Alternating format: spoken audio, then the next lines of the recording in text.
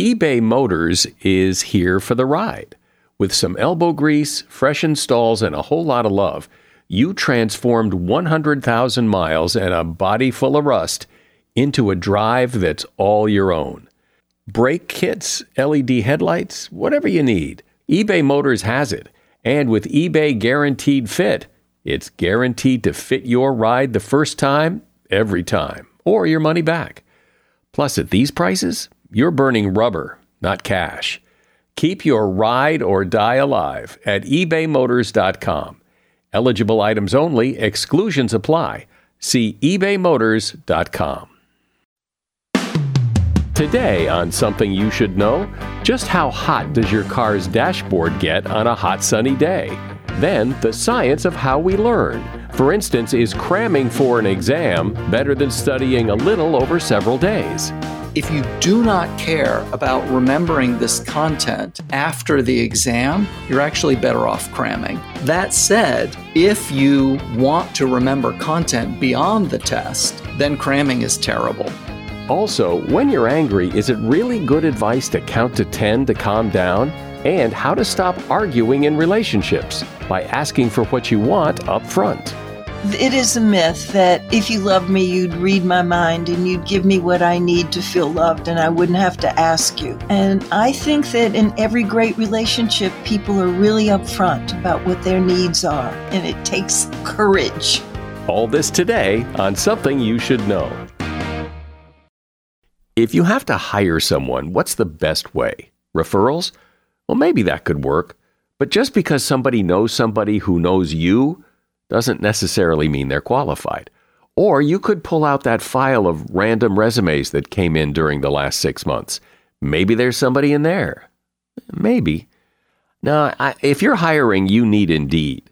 Indeed is your matching and hiring platform with over 350 million global monthly visitors, according to Indeed data, and a matching engine that helps you find quality candidates fast. As a business owner, I've found that hiring the right people, well, there's just nothing more important. Don't leave it to chance or a referral or a random resume. Use Indeed. In the minute I've been talking to you, 23 hires were made on Indeed, according to Indeed data worldwide. Indeed's matching engine is constantly learning from your preferences. So the more you use Indeed, the better it gets. And listeners of this show will get a $75 sponsored job credit to get your jobs more visibility at Indeed.com/something. Just go to Indeed.com/something right now and support this show by saying you heard about Indeed on Something You Should Know. Indeed.com/something. Terms and conditions apply. Need to hire? Oh, you need Indeed. Something you should know. Fascinating intel, the world's top experts, and practical advice you can use in your life. Today, Something You Should Know with Mike Carruthers. Hi, welcome to Something You Should Know. This episode is being recorded and published in the middle of summer, and many parts of the world are experiencing heat waves. And when the weather is hot outside, other things heat up as well. Some heat up a lot. And here are a few things that can really burn you in the summer if you're not careful. Blacktop. A parking lot or a street that is black can get as hot as 140 degrees during extreme temperatures. To put that in perspective, humans begin to feel pain at 111 degrees. At 118 degrees, you can experience first-degree burns. So if blacktop is 140 degrees, your feet and your pet's feet can get seriously burned. Patio furniture. If your patio furniture is sitting in direct sun and you sit down on it, it can be between 104 and 136 degrees in the sun. Your car's interior. According to a 2018 study, the internal temperature of a car parked in the sun can reach 117 degrees in just 1 hour, making it deadly for anybody sitting in that car without air conditioning. And the steering wheel. The surface temperature of a steering wheel in one study reached 127 degrees in a car that was parked in the sun for 1 hour on a 100-degree day. The dashboard averaged 157 degrees and the seats 123 degrees. And that is something you should know. As you no doubt learned from a very early age, learning something new and learning something well can be hard. Well, what makes it hard? Is it the process we use to learn? Are some things just hard to grasp? Maybe learning new things is supposed to be hard. But some people learn things faster than other people. Is there a right way to learn something? Can you make learning easier? Well, that's what Daniel Willingham is here to discuss. Daniel is a professor of psychology at the University of Virginia. He's the author of several books. One is called Outsmart Your Brain: Why Learning is Hard and How You Can Make It Easy. Hi, Daniel. Welcome. Welcome back to Something You Should Know. Thanks so much. I'm delighted to be here. So this probably seems like a self-evident question, but the learning process, I think most people experience it as difficult. Learning something new is difficult. Why is it difficult? Yeah, the thing that's really tricky about learning is that our brain kind of fools us. We naturally go for sort of mental processes that feel in the moment like they're working, and also are not all that difficult to use, which sounds like pretty good poker. It sounds like a good strategy. But these frequently end up being processes that are okay. They're not completely useless, but they're not all that effective either. Let me give you the analogy that I like to use. Suppose that you've got a friend who is trying to train athletically and they want to be able to do a lot of push-ups. So you go watch them train one day and you come on them and they're doing push-ups on their knees. And you say, wait, if you want to be able to do a lot of push-ups, like, shouldn't you be practicing regular push-ups? And I mean, in fact, shouldn't you be practicing really hard push-ups, like the ones where you launch yourself off the floor and clap? And your friend says, yeah, a couple of people told me that and I tried it, but I can hardly do any of those. And look, when I do them on my knees, I can do them really fast. And it's easy too. I can do lots of them. So when we're trying to learn new things, frequently we end up doing the mental equivalent of push-ups on our knees. We do things that feel in the moment like they're really effective and have the added bonus of not feeling that difficult to do. And again, it's not completely useless to do push-ups on your knees, but in the long run, it's not the most efficient way for you to practice. And so give me examples of push-up on your knees for learning. I think one of the most common is when people are trying to commit something to memory, they'll read it again and again. This is very common in students, but adults do this as well. And reading over something is not very effective. The reason it's not very effective is there's a difference between something being easy to recognize, something feeling familiar, and the type of knowing that allows you to actually use the information, talk about it. So let me elaborate on that just a little bit. Psychologists use the term familiarity very much the way it's used in everyday conversation. When we say somebody looks familiar who we run into on the street, we mean, I know that I've encountered them before, but I don't have any more information about them. So familiarity, that judgment is made very, very quickly by the brain. And determining that you have even more information about the person might take longer, right? So that sounds more complicated than it really is. We've all had this experience. You see someone on the street and you say like, oh gosh, I know that person. Now let me think, how do I know them? And you start saying, do I know them from work?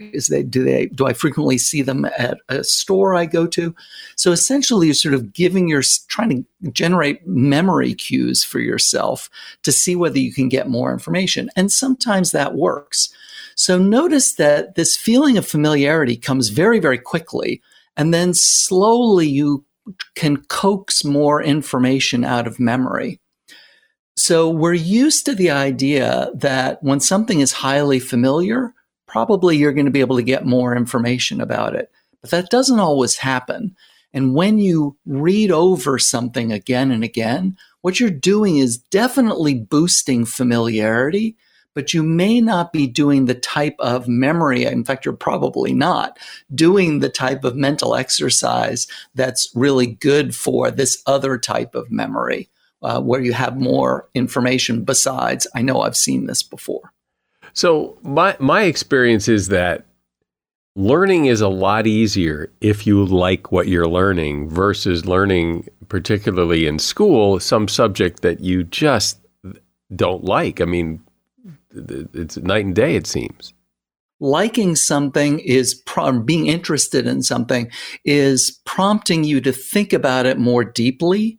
And it's the meaningfulness that's leading to the good memory. So, for example, we've also all had the experience of someone asking you to watch, say, a documentary about making guitars or about type fonts or something that you're just like, I have no interest in this at all. But your friend kind of forces you into it and you find yourself completely fascinated. And when that happens, you are definitely going to remember it more closely. And that's because you are paying attention. You're thinking about meaning. The information is sort of organized and you're connecting it to other things that you already know. That kind of thing is really good for memory. What about, when you're learning something and you're having trouble with it, then you start to worry about the having trouble.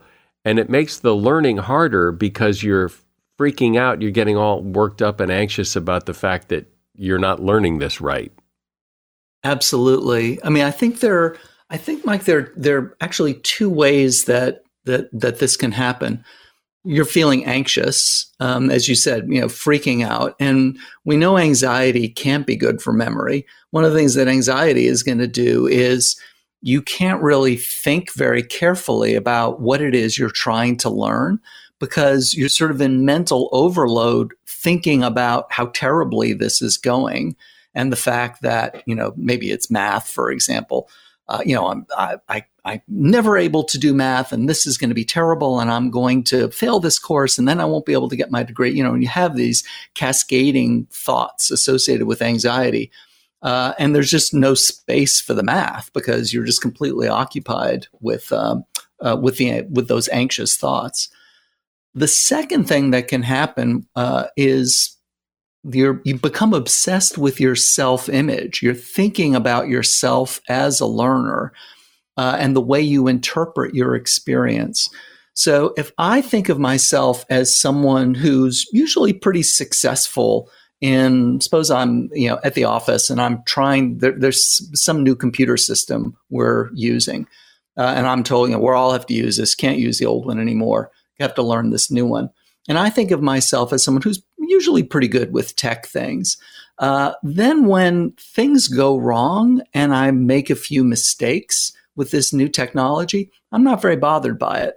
I'm going to persist. I'm going to think like, I have a history of success with these sorts of problems. So, if I hang in there, I'll get the hang of it. I'll figure it out.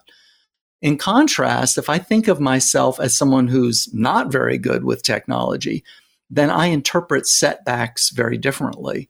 Then I think, see, here we go again. This is what always happens to me when there's some technology thing that I'm supposed to learn. I just can't do it.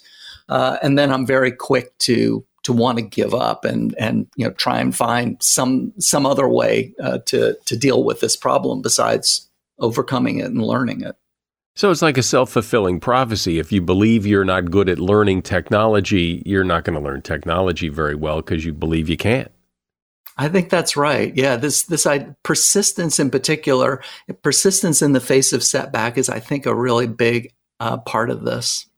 In all kinds of learning, right? I mean, it's hard. When it's hard, the tendency is to want to give up, and which is the opposite of what you probably should be doing.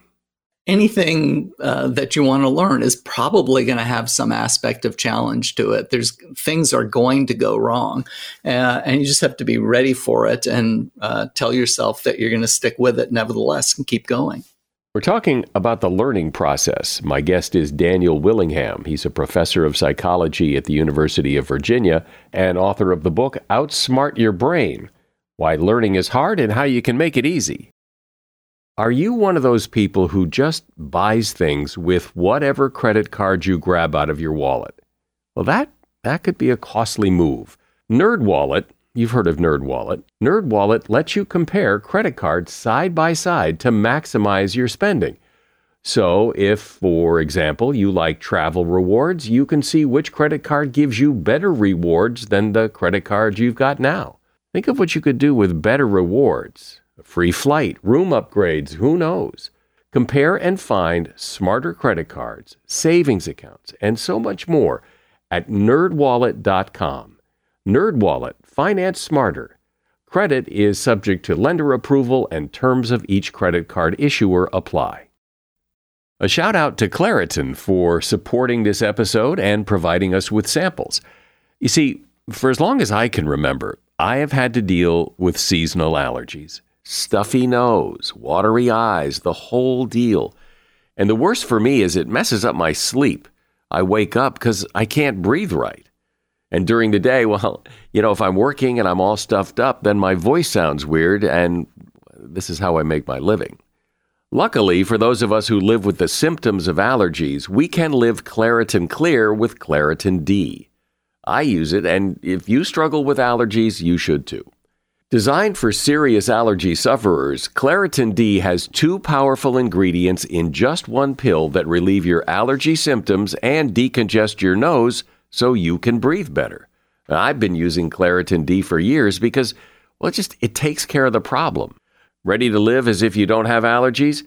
It's time to live Claritin Clear. Fast and powerful relief is just a quick trip away. Find Claritin D at the pharmacy counter. Ask for Claritin D at your local pharmacy counter. You don't even need a prescription. Go to Claritin.com right now for a discount so you can live Claritin Clear. Use as directed. So, Daniel, what do you say to people, and everybody says this when they're in school, is I'll never use this again, and like when I try to help my son with his homework, this is stuff I probably learned, but I don't remember it anymore. So what was the point other than to get through school? But we seem to learn a lot of things we really don't need, but there must be another reason. Yeah, I think there are a few reasons.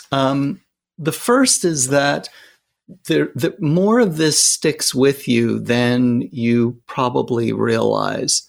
So one thing that might stick with you is very general approaches to problems. So in mathematics, for example, you may not remember how to solve particular types of equations. But there may be very high level ways of thinking about problems, constructing problems.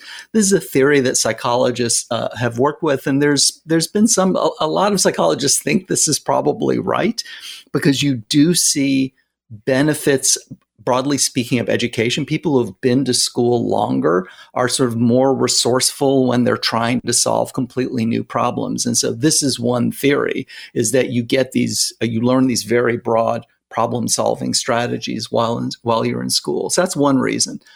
A second reason that you may remember more than you realize is that there's a particular type of memory measure called savings in relearning. And what this means is you may not really remember when you're trying to help your son, you're confronted with a problem. But if it happened that you needed to actually learn this content now, it suddenly became relevant in your work, and you tried to teach it to yourself, you would be faster in mastering it now than if you hadn't learned it in school. I actually experienced this personally.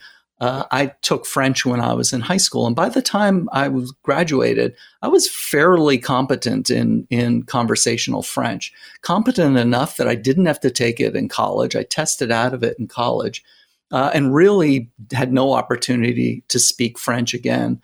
And then I found myself going to Paris about 15 years after I had spoken any French at all, and I absolutely did not remember my French. So I thought, this is going to be terrible, but plunged into an environment where French was being spoken all the time and trying to relearn it. I think after about 10 days, I was pretty close to where I had been in high school. I'd had this very, very rapid relearning of my French. So in other words, it was kind of, the French was in there. It was sort of in my data bank, but just hard to access and then rapidly relearned. So that's a couple of ways of thinking about the idea that content may be in there, even if you feel like you've forgotten everything.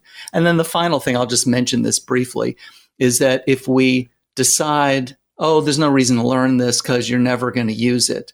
Most of the time when students are saying that, or even parents, we're deciding at a pretty young age that this is something you're never going to need. And therefore, there are certain lines of work that may be closed off to you. And that makes me anxious thinking about, someone who's 15 and saying, well, you don't need algebra. You're never going to use it. Because that may really hamper their ability to take more advanced mathematics and then close them off to a lot of careers. Well, maybe it was you, because we've talked before, but and if it wasn't you, it was somebody else that said something that made me feel better. And that is that, like, when people like me in school think math is hard, the other side of that equation is that it's hard for me, but it's easy for other people. And that the fact is that math is hard for everyone. It's just that the math geeks enjoy that hardness, whereas I don't. I hope I said that, because that's a lovely way of putting it, and I think that's right. It is, it is hard for almost everybody. There are people who, just sort of do seem to take to it like a duck takes to water, but not many. Most things that we want to master do take work. And this is one of the things I'm emphasizing when I'm talking to my students, when I'm talking to my children. It goes back to what I was saying earlier about the push-ups. It's like, doing this well is hard. You should expect it to be hard. It's not going to be fun in the sense that, going to a party is fun, but there is satisfaction that comes with learning something and feeling like, that was really challenging for me, but I'm happy to have mastered it, and I feel proud that I've done it. Obviously, every topic, every subject is different, but is there a general approach to learning that seems to work, that if you want to learn something, here's how you start, here are steps 1, 2, and 3, or is everybody in every subject too different? I think there are general principles you can draw that are pretty universal. The first one is that it's much, much easier to learn things that are organized than things that are not organized. And this relates to something I mentioned earlier, which is that memory really loves meaning. Things that are organized are meaningful. I'll mention briefly sort of a classic experiment on organization, if that's all right. In this experiment, subjects came in and they were handed a tree diagram, and the diagram described the pinnacle of the diagram said minerals, and then branching off of that below to the left and right were metals and stones, and then branching off metals were different types of metals, and then likewise stones. So there was an organization to it, and the subjects were told, "Listen, we want you to memorize these words. You see they're in this tree diagram. You don't worry about that. We're not going to ask you to reproduce the tree diagram. We just want you to memorize the words." Other people were given exactly the same instructions, but the words were randomized. The tree diagram didn't make any sense. The broadest category was not at the pinnacle.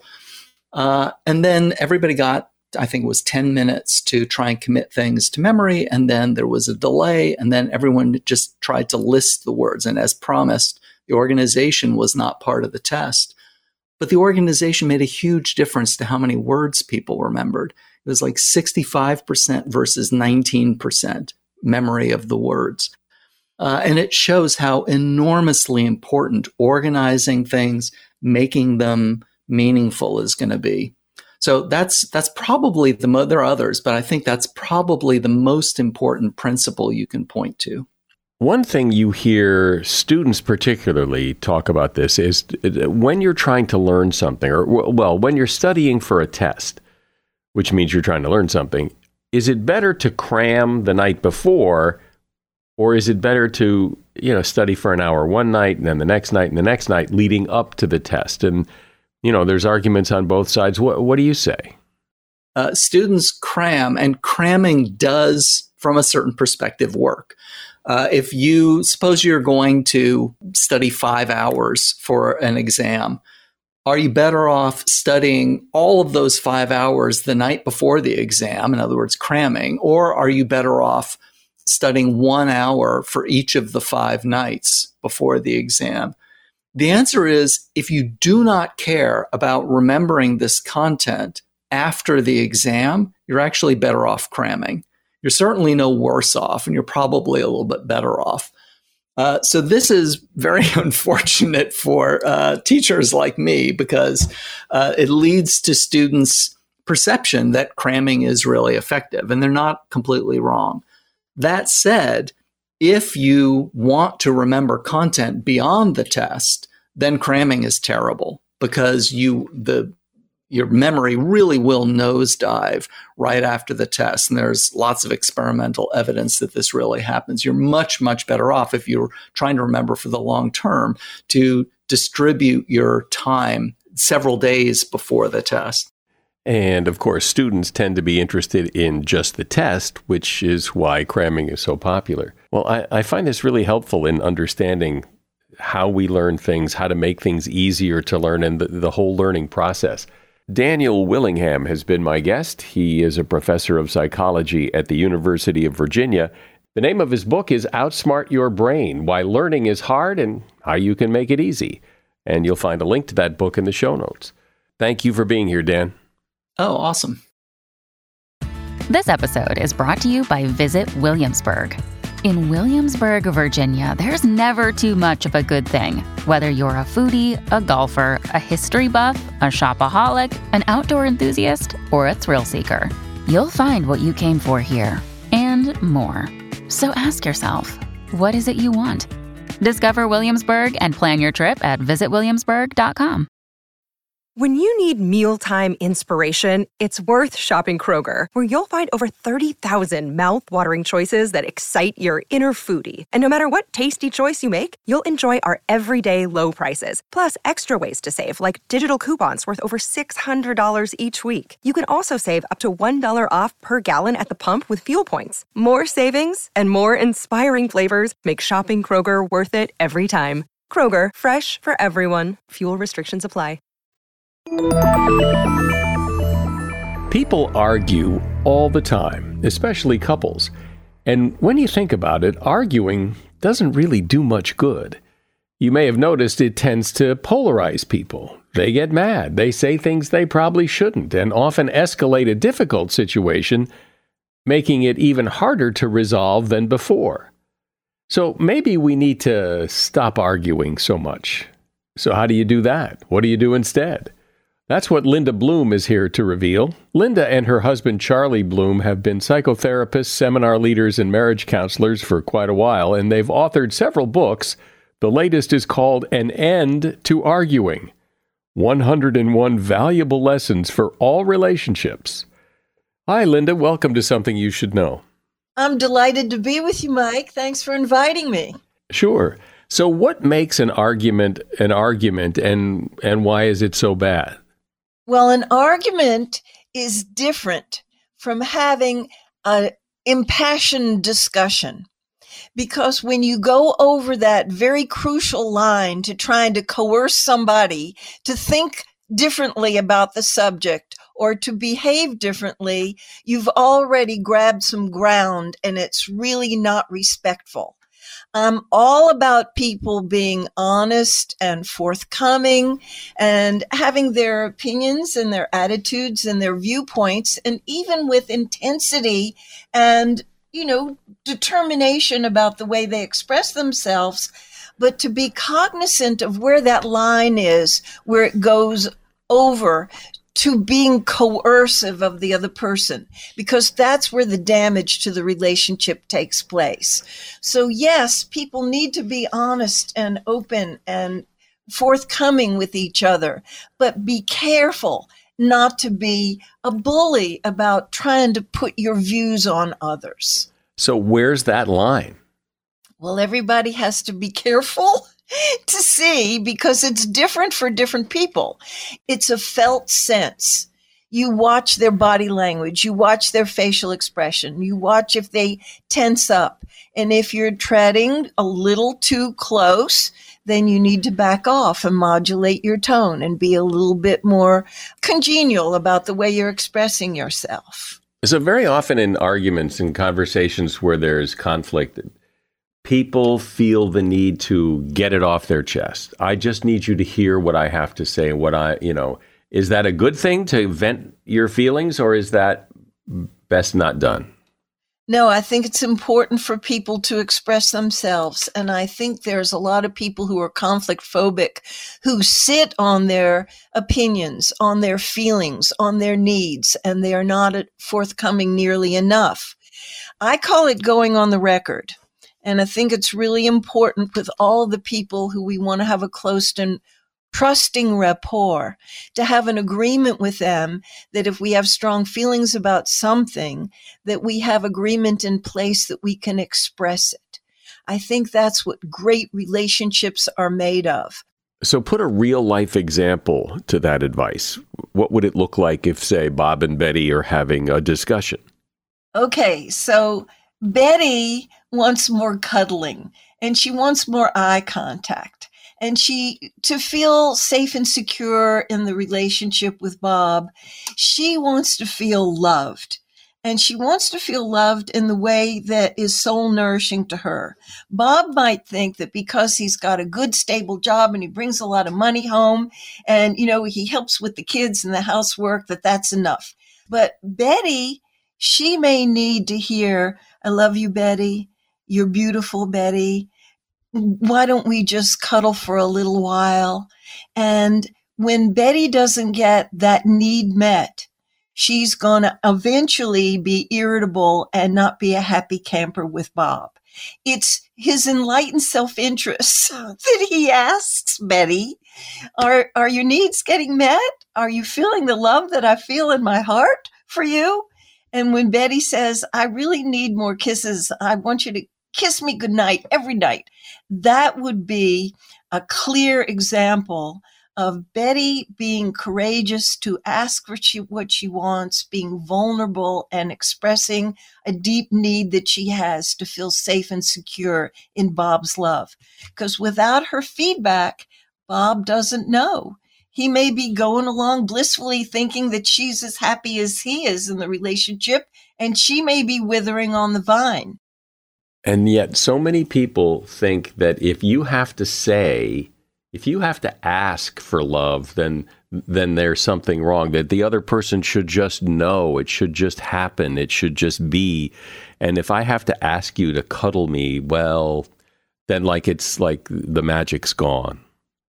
Well, it's a romantic myth. And you don't have to be in your teens or your early 20s to go at effect of the romantic myths. And, it is a myth that if you loved me, you'd read my mind and you'd give me what I need to feel loved and I wouldn't have to ask you. And I actually suffered in my 20s with this myth running me and had no idea that it was my own fear of getting vulnerable and asking. And I think that in every great relationship, people are really upfront about what their needs are.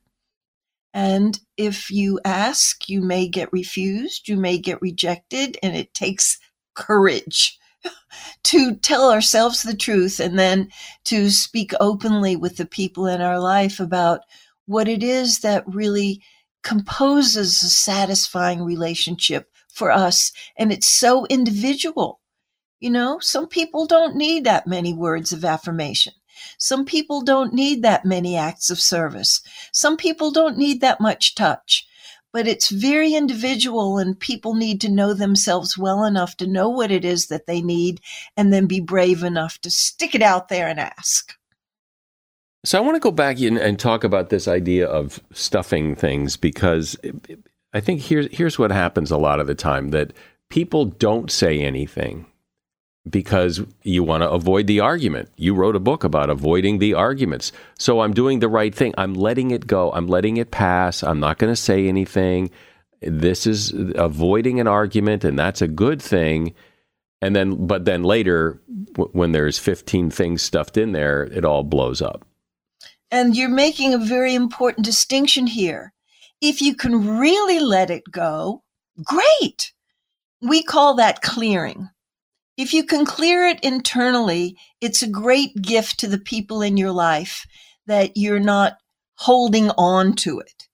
But if you're conflict phobic and you're just afraid to bring it up because you're afraid of, having backlash, you're afraid of being accused of being a whiner or complainer, that's not really letting go. That's stuffing.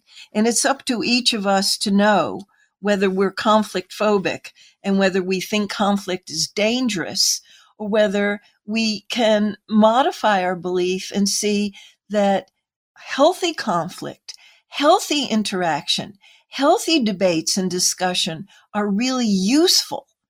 And always try to let go, try to clear it. And if you can't, then you got to speak up and bring it up. You say that you shouldn't pick your battles, but that's been a pretty common advice, to pick your battles. Not everything is worth a discussion, and which is kind of what you're talking about. Some things you can let go, but as you're saying, but only if you can really let it go. Only if you can really let it go.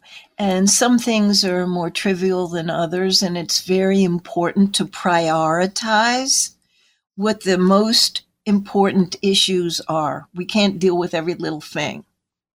And that's where the pick your battles guideline comes from. But if you have a mentality of the discussion being a battle, that's going to predispose you to a win-lose orientation rather than a win-win orientation.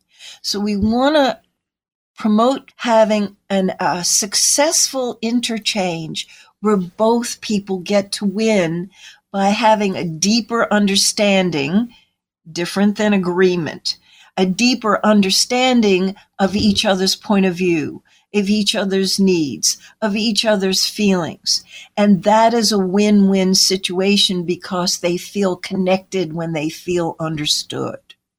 What if, though, the discussion is about something that is really, you believe this or you did this, and, that there's a real difference of opinion, this was right or this was wrong, that it is a conflict, it's a real conflict, and it seems so easy to turn that into a fight. Yes, and every couple, even the happiest couples, have irreconcilable differences.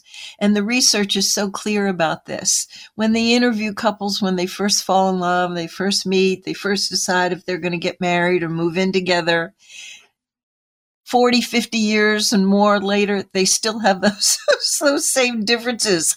They don't homogenize. And some things we just have to make room for. And Gottman is a researcher that I really respect, and he talks about the 5-to-1 ratio. As long as there are 5 parts of your relationship that are smoking good, you can have this one part that doesn't really work. And couples have to have some areas where they just agree to disagree. But it's important not to have too many of those areas. It's important to try to work out the differences in as many areas as you can. And it's important not to be too righteous and opinionated. The way I see it is the way it is. To have a little bit more flexibility, a little bit more open-mindedness, that there are a whole lot of ways of viewing the world and what relationships are made of and what we really need to thrive. And so what happens, do you think, from all the work you've done? Why does this so easily go wrong? What typically goes wrong? What happens that this is such a problem?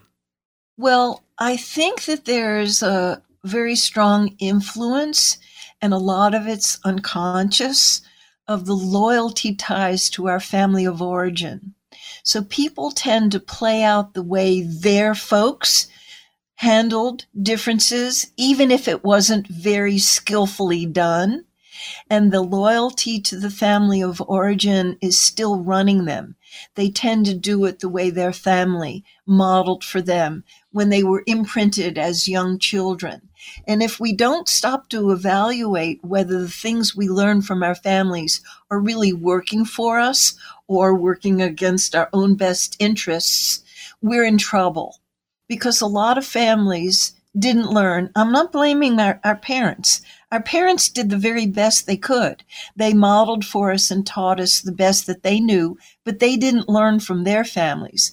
So I sometimes tell the counseling clients I'm working with that you have to be guilty of the sin of outdoing our family, that we need to learn more and better over and above what they taught us.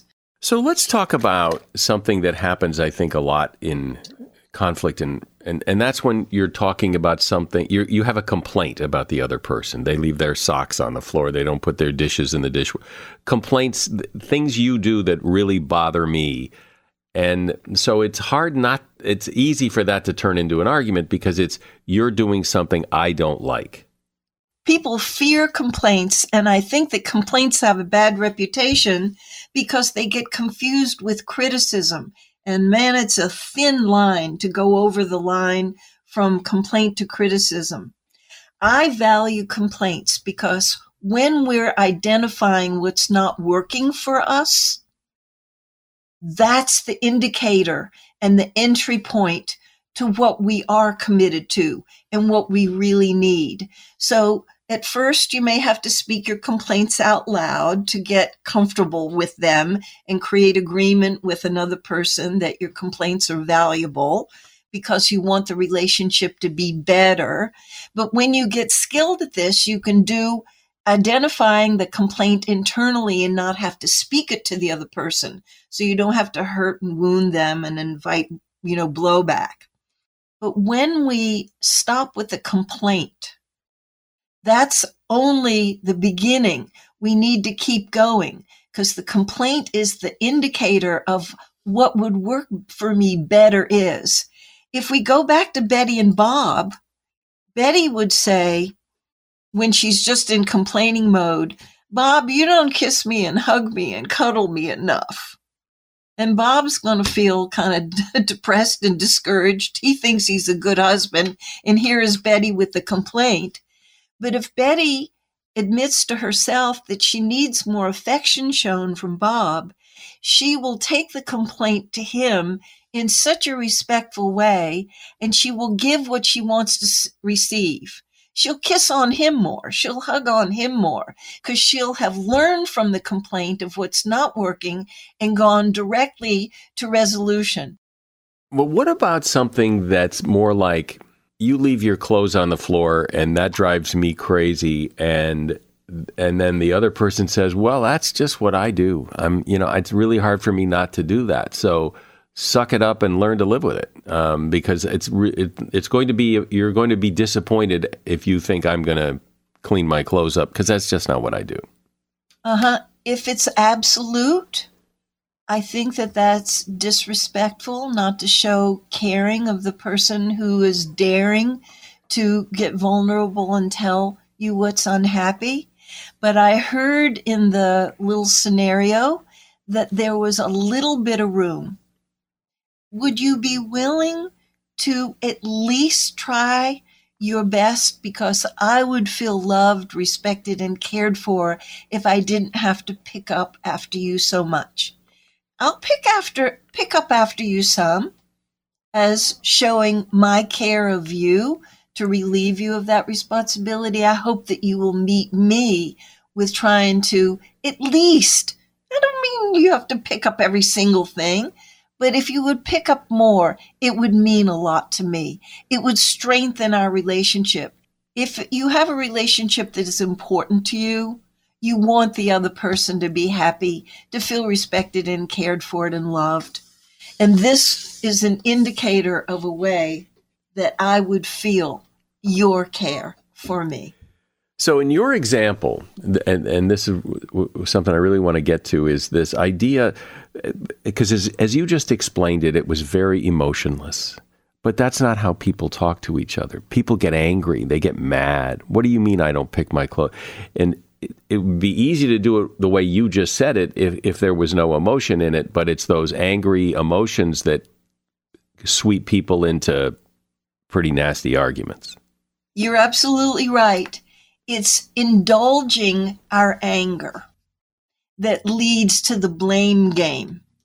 And by the time people have been sucking it up, maybe picking up their clothes off of the floor for years, and they're over it now, by the time they start really speaking up, they're so toxic with all the stuff that they've stuffed down for such a long time that it comes out angry, accusatory, blamey. What the hell's wrong with you? I feel like I have more kids in the family, not just our literal kids, but that you're one of the kids too, wants me to be in the mommy role.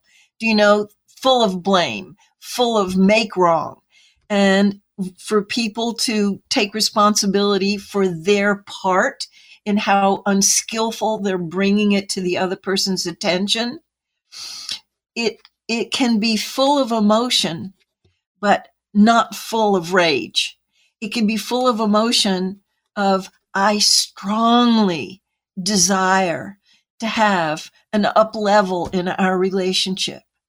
I strongly want to feel cared for by you, loved by you.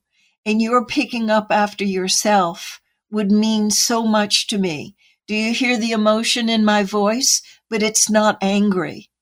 It's appealing to them in a strong way, but not in a blaming and accusatory way. You've been at this a long time. What is one thing that you see that over and over again that people do in relationships that really bother you? Oh, Mike, people settle for so much less than is available. They make some gestures towards each other and it doesn't go very well and it ends up in an argument, so they just shut it down rather than persisting. It really takes a lot of grit, commitment, persistence, fall down, get up, begin again, to grow a great relationship. Sounds like a lot of work. It's a lot of work. It's a labor of love. And the only thing that makes it worth all that work is because the benefits are bliss. Well, when you compare your way to the more traditional, let's get mad, hash it out, and argue way, it seems like your way makes a lot more sense. I've been speaking with Linda Bloom. She and her husband, Charlie, are psychotherapists, marriage counselors. They've authored several books, and their latest is An End to Arguing, 101 Valuable Lessons for All Relationships. And there's a link to that book in the show notes. Thank you, Linda, for coming on. Thank you, Mike. I've really enjoyed our conversation. Have you ever heard the advice that if you're really upset, you should count to 10 before you say something, and that will help prevent you from maybe saying something you shouldn't or getting really, really angry? Well, researchers at Ohio State University say that's actually a mistake. Apparently, all counting to 10 does is enhance your focus on how upset you are, and it usually backfires. Those who count to 10 are more likely to actually act aggressively once they get up to 10. The researchers say the best way to keep your anger in check in the moment is to try some self-distancing. In other words, mentally remove yourself from the situation by trying to watch it from the point of view of, say, a fly on the wall. Of the many techniques they tested, that was actually the most effective. And that is something you should know. If you'd like to share your thoughts about this podcast with the world, we invite you to leave a rating and review on Apple Podcasts or whatever platform you listen to that accept ratings and reviews, and most of them do. I'm Mike Carruthers. Thanks for listening today to Something You Should Know. The Bigger Pockets portfolio of podcasts are worthy of your investment. We're having a real conversation as real estate investors. New episodes available every day. It's important to buy where it makes money and not necessarily where you want to travel to. Bigger Pockets, On the Market, Rookie Real Estate, or Money Podcast. The purpose of flipping is to create more cash so then you can reinvest into other types of properties. The Bigger Pockets Podcast on YouTube or wherever you listen.